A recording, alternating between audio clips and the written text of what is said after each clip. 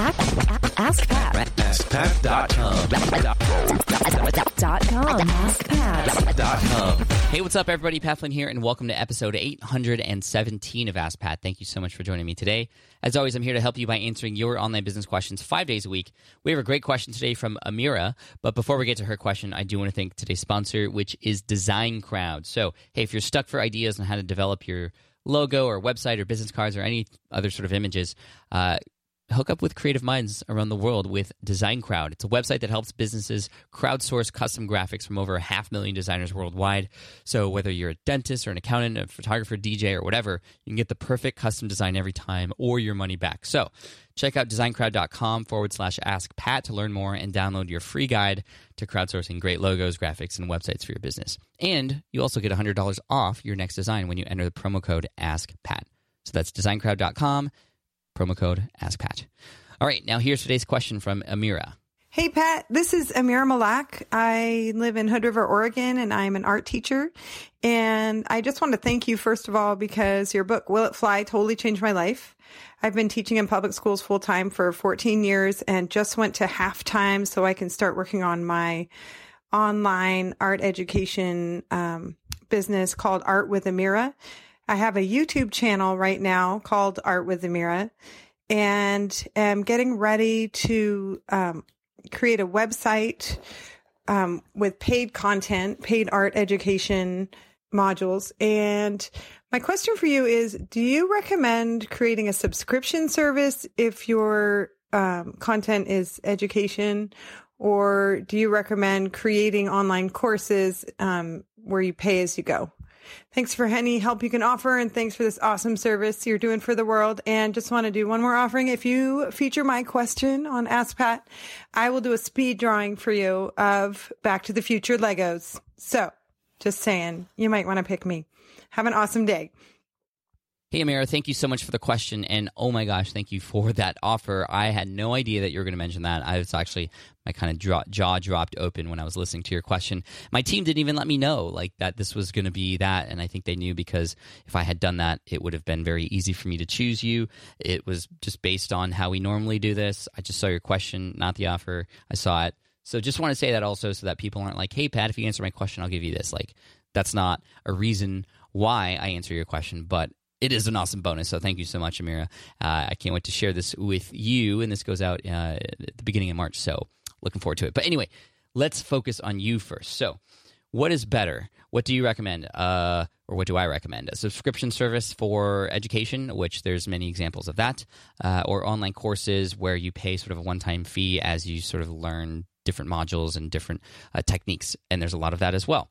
I'm very familiar with both on the student end of things and also the creator end of things, and I feel like there are and is room for both in a brand, and I feel like whichever one you want to start with, you do it that way.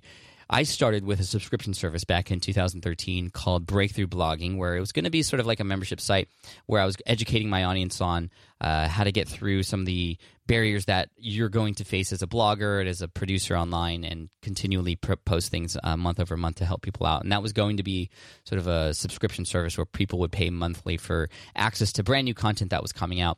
However, I felt like that wasn't the best way for me to teach, so I decommissioned that. I actually, years later, offered everybody a refund just because I felt bad that it wasn't what I expected it to be, which was actually a really fun exercise. And then now I'm offering, as many of you know, specific courses. So I just released a course called smartfromscratch.com, which has a very specific outcome, a solution to a very specific problem. And in the art education world, I'm sure it could be done either way. So you could pay monthly to get access to new courses and content that Amira comes out with, and you can kind of get training, and along with that typically comes some sort of community, which is also fun, and you kind of get people to stick around and continue paying month over month, whether they consume new content or not, because they like the community.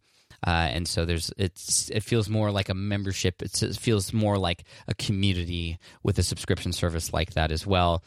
Plus, they would likely be getting some kind of access to you, perhaps in office hours or live sessions of some kind, webinars, if you will. That's sort of standard.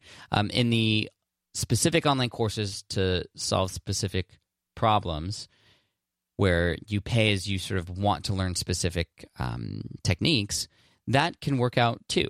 And that typically for me works out much better because I teach very specific solutions very well, and I feel like that's a better way for me to deliver content. And also I feel like with that, when people pay for it, they know what they're going to get. It wasn't very clear what the outcome was when you subscribed to and paid for Breakthrough Blogging versus, hey, if you pay for Smart From Scratch, you're going to be able to validate an idea and even get some of your first customers. If you pay for a podcasting course, it's going to be about podcasting, and you'll have your podcast set up. If you pay for affiliate marketing course, you're going to have money coming in from your very first affiliate product. And I don't have those courses yet available, but those are coming in the future. But see, you can see it's very clear for the buyer and for me what needs to happen. With a subscription service, there is the overhead that goes into, making sure people stick around. There's churn, there's people leaving, there's credit cards declining after a certain period of time, so that's a part of it too. There isn't any right or wrong answer. I feel like it is dependent on how you best like to teach and what it is that you want to create. Do you want to create really a thriving community that is paying month over month to get access to Amir's stuff or your stuff? Or do you want to pay, or do you want to have people pay sort of one-time fees and then you can sort of combine a lot of those products down the road?